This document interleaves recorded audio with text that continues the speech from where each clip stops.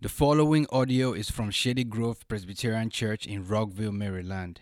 Our mission is to follow Jesus Christ and labor for His kingdom both in our area and around the world. For more information about Shady Grove Presbyterian Church, please follow our Facebook page and visit shadygrovepca.org. Good morning. We're going to be in Exodus chapter 20 and Exodus 31, but you can keep your finger in many of the other passages that we had listed in your bulletin this morning. We'll be using all of them. If you do not own a Bible, we have some in the seats in front of you that you can use to follow along with us. And if you're new here this morning, we would invite you to visit our Welcome Center after service. We have Bibles there we would love to give you as a gift.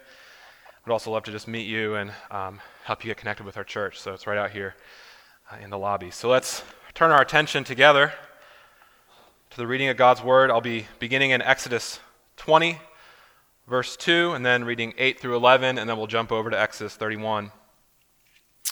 Read a couple verses there. Please give your careful attention to the reading of God's Word. I am the Lord your God, who brought you out of the land of Egypt, out of the house of slavery. Remember the Sabbath day to keep it holy. 6 days you shall labor and do all your work, but the seventh day is a Sabbath to the Lord your God. On it you shall not do any work, you or your son or your daughter, your male servant or your female servant or your livestock, or the sojourner who is within your gates. For in 6 days the Lord made heaven and earth, the sea, and all that is in them, and rested on the seventh day. Therefore the Lord blessed the Sabbath day and made it holy. Now from Exodus 31. The Lord said to Moses, "You are to speak to the people of Israel and say, above all, you shall keep my Sabbaths, for this is a sign between me and you throughout your generations, that you may know that I, the Lord, sanctify you." Let's pray together. Father, as we come to this subject of your day, this Lord's Day, we ask that you would give us humble hearts to receive your teaching, and Lord, that you would open us up to the beauty of the rest that you provide. Lord, help us not to be resistant, not to be stubborn, but to sit with humility under your word and receive this teaching and lay it up in our hearts and our minds today. We ask in Jesus' name, amen. Well, many of you know we've been in this short sermon series titled The Good Life, where we've been looking at some of the cultural pressures that make not only being a Christian today difficult, but also make just being a plain human being difficult. And I think to summarize, one of the things that we've been trying to highlight is that maybe we could categorize the world that we live in as a hyper age, hyper individualistic, hyper efficient, hyper anxious, hyper busy, hyper distracted. And over the last several weeks, we've been trying to show that the answers to our worries, our anxieties, our fears, our distractions can only be met by following Christ. So this morning, we're going to continue in our series by looking at the rest that is promised to us by Jesus, the rest that is promised to us in the Sabbath, or what we might also call the Lord's Day. And I'll be using both of those terms interchangeably, and you'll see why in just a moment. Now, there's this great article that just came out a week or two ago in The Atlantic by an author named Derek Thompson. He himself is professing to be unreligious. And the purpose of his article was to explore the reasons why there has been a loss of religion in America and why there's been this growing number of religiously unaffiliated people in our country. But at the end of the article, he makes a really honest confession that I think is striking. He essentially says the deeper question is not why there has been a loss of religion, but what the consequences of the loss of religion are on our society. Religious faith, he says, is what would give us the answer to our modern existential worries and anxieties. Here's what he says, and I'm quoting directly from his article now. He says this: "Making friends as an adult without a weekly congregation is hard. Establishing a weekend routine to soothe Sunday afternoon nerves is hard. Reconciling the overwhelming sense of life's importance with the universe's indifference to human suffering is hard. Belief in God gives us a theory of the world, a community, a social identity, a means of finding peace and purpose, and a weekly routine. Those who, like me, who have largely rejected this package deal, often find themselves shopping a la carte for meaning, community, and a routine to fill a faith-shaped void. Politics becomes our religion. Work becomes our religion. Spin class is our church, and not looking at our phone for several consecutive hours is a Sabbath. Isn't it striking that he concludes his critique with this idea of rest and the Sabbath? I think the author is telling us something that many of us instinctively know but have a hard time putting into practice. The Sabbath is significant, and it is a good gift from God. But our tendency, like all of God's gifts, is to either abuse the Lord's Day or to dismiss it as being something that's insignificant. Many of you likely have one of two reactions when you hear the word Sabbath. Perhaps you associate Sabbath with an enormous set of rules and regulations that just make the whole idea a real drag. This is what we might call a legalistic view, largely bred out of Puritan views coming into our country in the 17th, 18th, and 19th centuries. Others of you might dismiss the practice of the Sabbath outright. After all, isn't that just an Old Testament thing? And didn't Jesus die to fulfill the law, so we don't do that anymore? Author Nancy Guthrie, she tells the story of a friend named Barry, who had recently received a gift after the birth of her first child.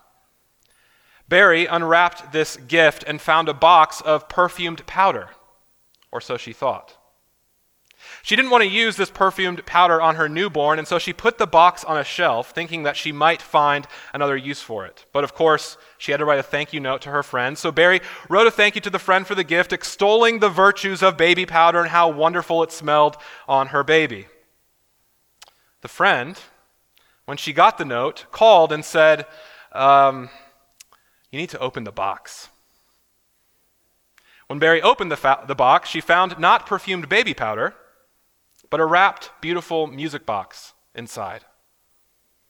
You see, on first examination, Barry had determined the gift was something that was unneeded and unnecessary. But when she opened the gift, it ended up being a great delight to her and to her child. I don't know where you stand on the idea of Sabbath and the Lord's Day this morning. Maybe you, like Derek Thompson, have walked in here just wondering where you can find meaning for your life. Maybe you're a Christian who's never really given serious thought to the Lord's Day. So here's what I want to do this morning and the rest of our time that we have together. I want to persuade you that the Lord's Day is a gift. I want to persuade you of the beauty of the Lord's Day and its purpose. I want to persuade you that it is the key to finding rest and the good life. And I want to show you that by properly receiving it, it will have enormous personal and social ramifications for us. So I'm going to do this in 3 points. First, I want to show us that the Lord's Day reveals to us who God is and what He has done. Second, that it strengthens present faith by giving us rest. And third, that the Lord's Day points us forward and gives us hope for the future. First, the Lord's Day shows us who God is and what He has done. In the beginning, God made the heavens and the earth. In 6 days, He made all that we can see, taste, touch, hear, and smell, and it was all very good. And Genesis 2:3 tells us that on the seventh day, He rested, and He blessed the seventh day, and He made it holy. The God of the Bible is unlike any other God. You study world religions, and you will find that other gods are primarily concerned with the things of space, with this physical material realm.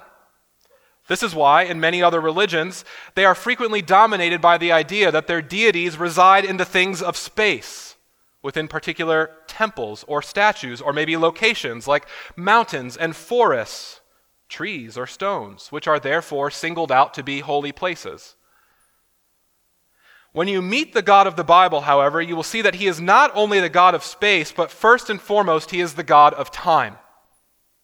Long before He erected a tabernacle or temple with which He was to fill His presence, God first marks a place in time with which He is to be honored and celebrated as the Creator who made all things good and who was so satisfied in His creation that He could rest. You see, the Bible is far more concerned with time than it is with space. This is why we read so much of generations and events. Even when the people had the temple with which they were to worship in, it was not the temple itself which they worshiped, nor was it the Ark of the Covenant which they worshiped, but it was God who was to be worshiped and celebrated for what? For events that he had accomplished in time. While the deities of other religions were associated with places or things, the God of Israel was the God of events, the Redeemer from slavery, the revealer of the Torah, revealing himself in events of history rather than in things or places alone. I am the Lord your God, who brought you out of the land of Egypt, out of the house of slavery. The story of the Exodus is the story of the God of time showing himself to be far superior to the false gods of space. The gods of Pharaoh were the gods of the Egyptian empire, and because they are false gods of space, they demand to be worshipped by amassing the things of space. Pharaoh worshipped these false gods of space that were made in his own image. And so when we encounter Pharaoh in the book of Exodus, we meet a middle manager for whom production schedules were inexhaustible. There was always more work to be done, more bricks to be made, more storehouses to be built, because the gods of space are never satisfied with enough. There was no rest for Pharaoh, no rest for his supervisors, no rest for the taskmasters, and no rest for the slaves. They were all caught up in a system of endless striving and labor, restless in their toil, never finding satisfaction, aching for an identity that was better than slave to Pharaoh and his gods. Does that sound familiar? We may not call them gods today, but make no mistake that the gods of Egypt are alive and well in the 21st century. Today they go by other names: consumerism, sports, self-love, nationalism, trade, capitalism, communism, politics, technological advancement, the market, education, extracurricular activities, fitness, and youth. And without giving a second thought to time, we fill our schedules with the stuff of space, stuck in the rat race to produce more, do more, and be more. These gods of our own making go unchallenged in our culture. As a result, exploitation and abuse go unnoticed. Restlessness is normal. Anxiety and depression are a given. Violence and fear are unexamined as the cost of doing business. We have become inebriated by a world that seems to be a given rather than a construction by the false gods of space. In the 20th century, it was predicted that as our access to technology increased, our leisure time would also increase. In 1930, economist John Keynes predicted a 15-hour work week and a 5-day weekend in the 21st century. It was thought that as gadgets and appliances made housework easier, stay-at-home parents would have more time to be with their children. But what has happened instead? Now that we can be more efficient by working from anywhere, we do work from anywhere all the time. Now that appliances have made it possible to have a spotless carpet and a picture-perfect home, that is the new expectation.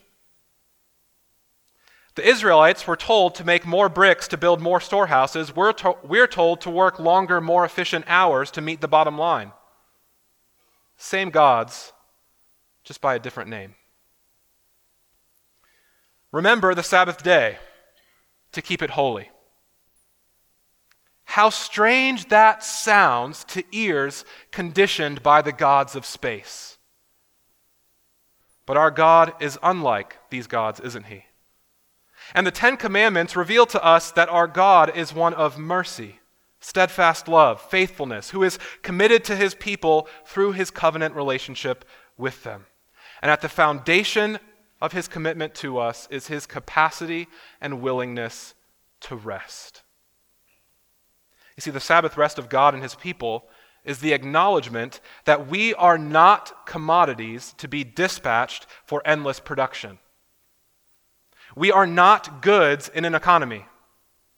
We are image bearers in relationship with God and neighbor. The Sabbath day is the foundational practice bridging the gap between love of God and love of neighbor. And without it, the good life will be impossible to find. When everyone else is treating the day like any other, it is hard to believe that we are not falling behind in enjoying life. It's hard to believe that we won't fall short of the accomplishments of our coworkers who work right through the weekend. It's hard to believe that our families and our children will be as successful as our neighbors if we don't involve them in as many activities as they do.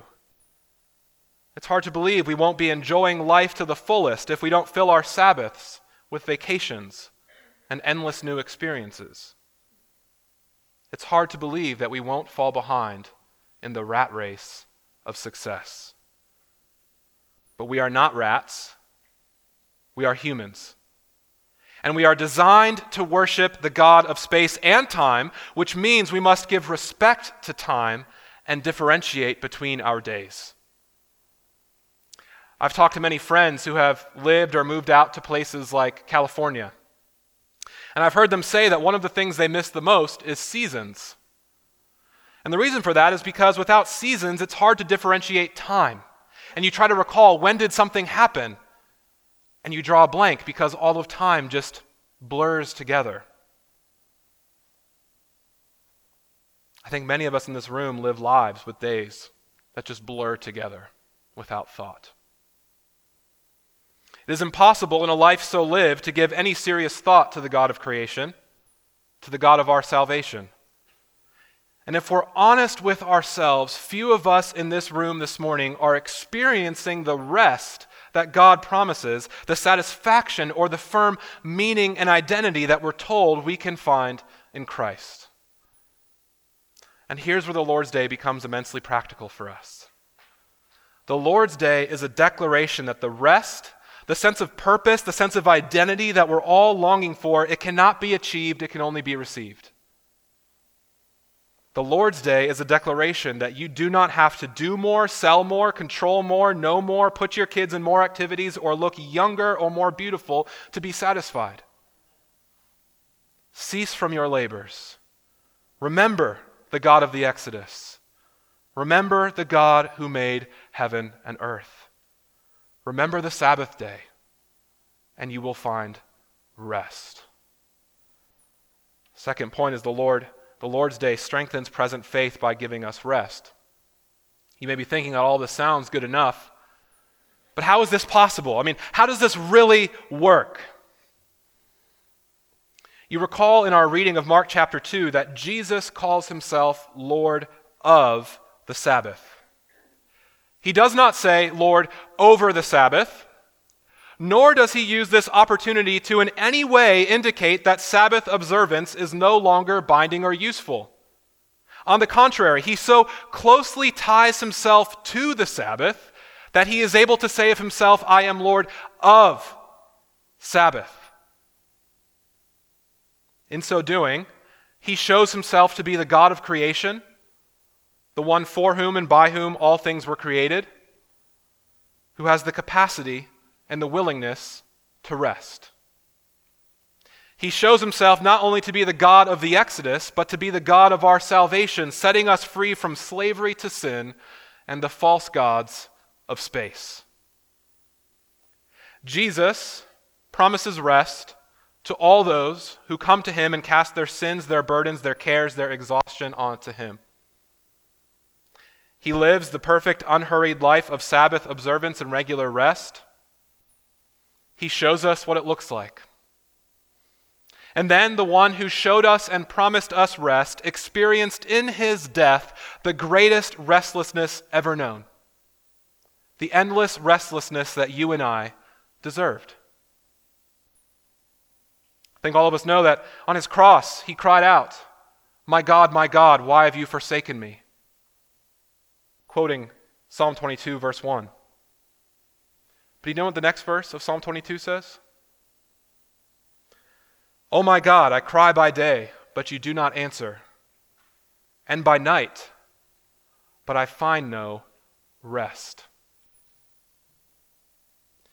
Jesus in his death, experienced an eternal weight of restless agony. And it was on the sixth day when Jesus cried out in agony, "It is finished." And that cry, as Justin Early says, becomes the sweet lullaby of our soul. He is laid into the tomb on the seventh day, and there is a Sabbath. As one commentator says, having worked himself to death, Jesus rested from his labors. And then on the first day, he rose. And the apostles recognized the significance of these events, and so we see in places like Acts 20, 1 Corinthians 16, and Revelation 1, that they began to worship and practice Sabbath on Sunday, calling it the Lord's Day. The Lord's Day is now when we remember that it is God who sets us free from slavery to sin, that God has the power to bring about a new creation, and he will bring about a final rest for his people when he comes again, just as the author of Hebrews said. On the Lord's Day, we can cease from our labors because we can trust ourselves into the one who died to show us that it doesn't matter how much work we do, how many activities we do, how much we know, how much we produce. What matters is that we are loved. Each of us equally, each of us uniquely, by a holy and loving God who not only promises us salvation, but who promises us rest. This is why in Exodus 31, God promised that on the Sabbath we will be reminded that it is the Lord who sanctifies us. It is he who purifies us. It is he who gives our lives value and significance. I mean, what a thought. How do I become more holy? I rest. We don't do it ourselves. When we rest, we cease from our labors. We are reminded that God ascribes worth to us very different than the gods of Pharaoh. We remember the God of our salvation, and as a result, our faith is strengthened by the God who loves us with an endless, abounding love. So the question for you this morning is, do you trust the Lord of the Sabbath? Do you trust that the Lord's Day, that his day, is a gift for you? I mean, do you really trust that? Don't worry yet about what it might look like if you actually put this into practice. Start with the most important question. Do you trust him this morning? You see, the problem many of us have with practicing the Lord's Day is not theological, nor is it practical. Really, it's a heart problem. Our hearts are preoccupied by distraction and devotion to the false gods of space that we serve. And so we approach the Lord's Day as if it is any other, as if it is our day, as if it is our time. And so long as we view time in this way, so long as we view the Lord's Day in this way, it will always be a burden to us rather than a gift. Always. And so we fail to enter into the rest that Jesus promises to give us, because beginning with the Lord's Day, our lives really look no different than any of our neighbors. Apart from 2 hours on Sunday, we still check our work email throughout the day. We still send our kids to an exhausting number of activities. We still sit endlessly in front of the TV for hours on end before the new week starts. Will you trust Jesus today that he can give you rest? Will you cease from your labors and endless striving to remember that he is the one who makes you right with God? That he is the one who makes you whole? If you will, then you are invited to participate in what God is doing in his creation through his people as we look forward to our final rest in the new heavens and the new earth. Which takes us to our final point. I want you to notice something in the fourth commandment. Notice that the command for rest is not just for us as individuals, but it's for all those who are under our care. Our families, our employees, our livestock, even our land is said to need Sabbath. So too are our guests and sojourners. This command was given to the people while they were in the wilderness, when they had very little livestock, certainly no land, certainly not many employees or servants working under them. So what's going on here?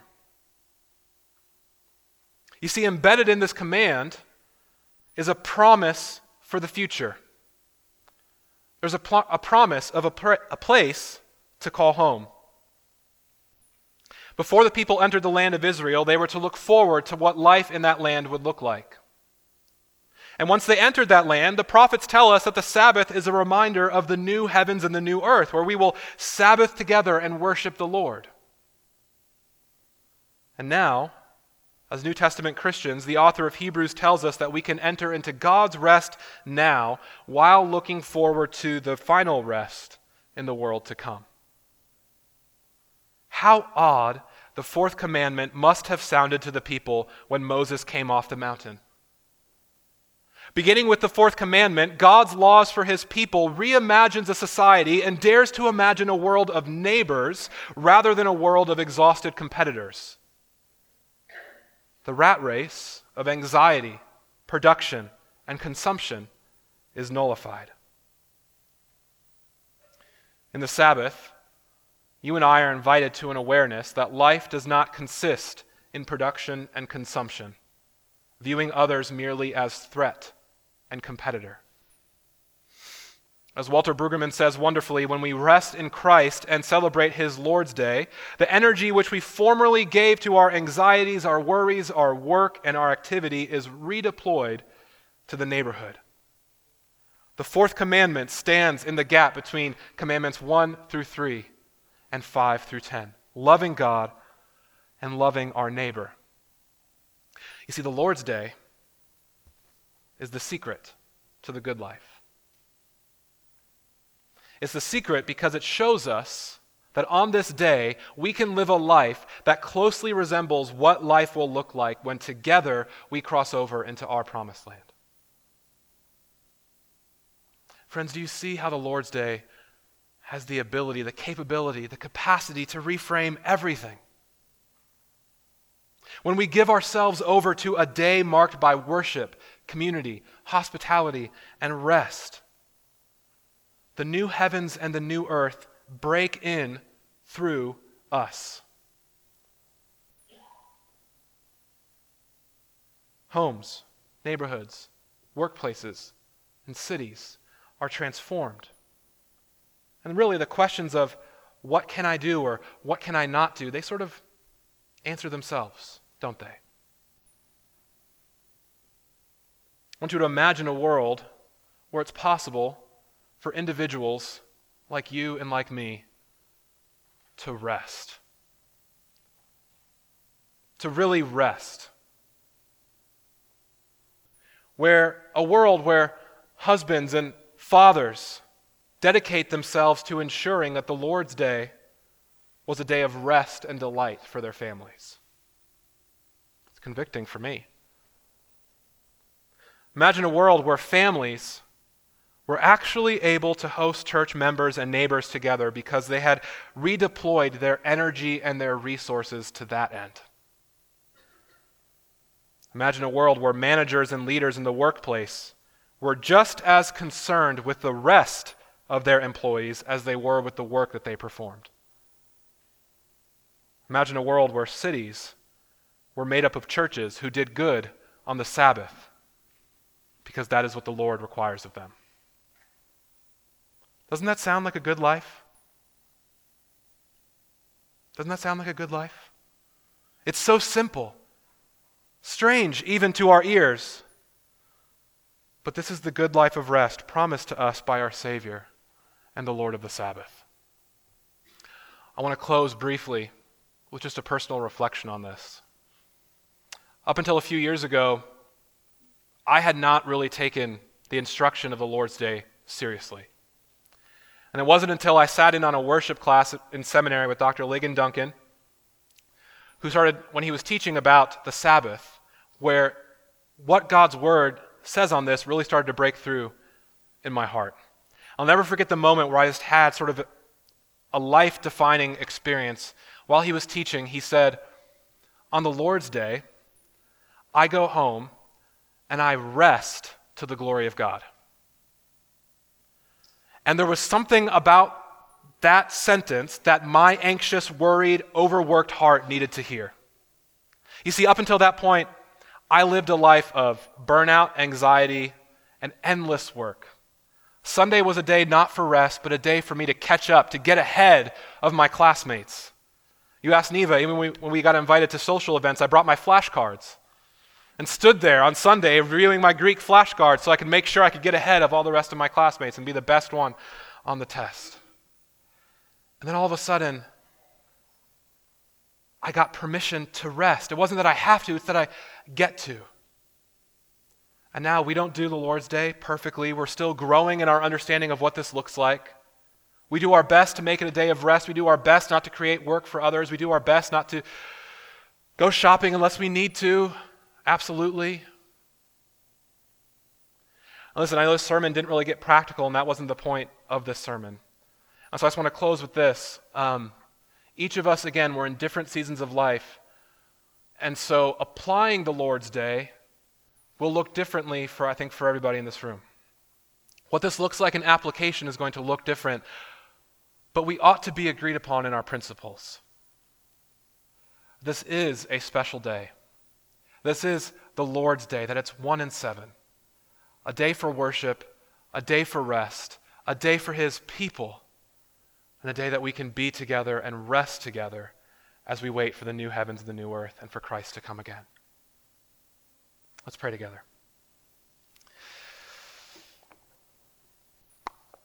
Father, we look at your word and we see this command to come to you and to find rest. What a word that we need in this world that we live in. Lord, I ask that you would melt our stubborn hearts, that you would help us to cease not just from our labors, but from our excuses, and to come to you and to see this day as special, as holy, as a day where, like you, we can rest and be refreshed because we know the Lord of the Sabbath, who took restlessness upon himself so that we could come to him and find rest for our weary souls. Thank you, Lord. We ask this all in Christ's name. Amen.